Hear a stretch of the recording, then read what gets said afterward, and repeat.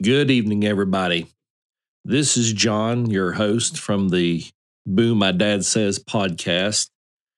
I just wanted to stop in and give you all an announcement.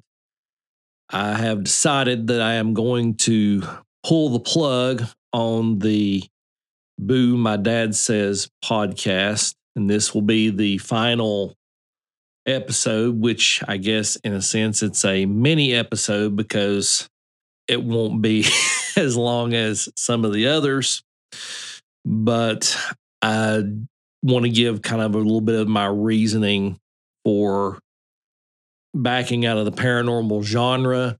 Number one is I can't honestly do it in good conscience anymore because I feel like that I am going against my personal beliefs in what the Bible says as the unerring word of God. And, scripture does say that, to be absent from the body is to be in the presence of the Lord. And, I believe that if a person has salvation, then when they pass on, there's no way that they could be in any other place but there. So that really leaves very little room for spirits other than what one can maybe call the demonic. That doesn't mean that I no longer believe in the supernatural. That is not the case. I still firmly believe in the supernatural, but I can't find a way to find that happy medium of an intelligent haunting that is not someone else on the demonic side of things trying to tempt us and fool us into going down the wrong path.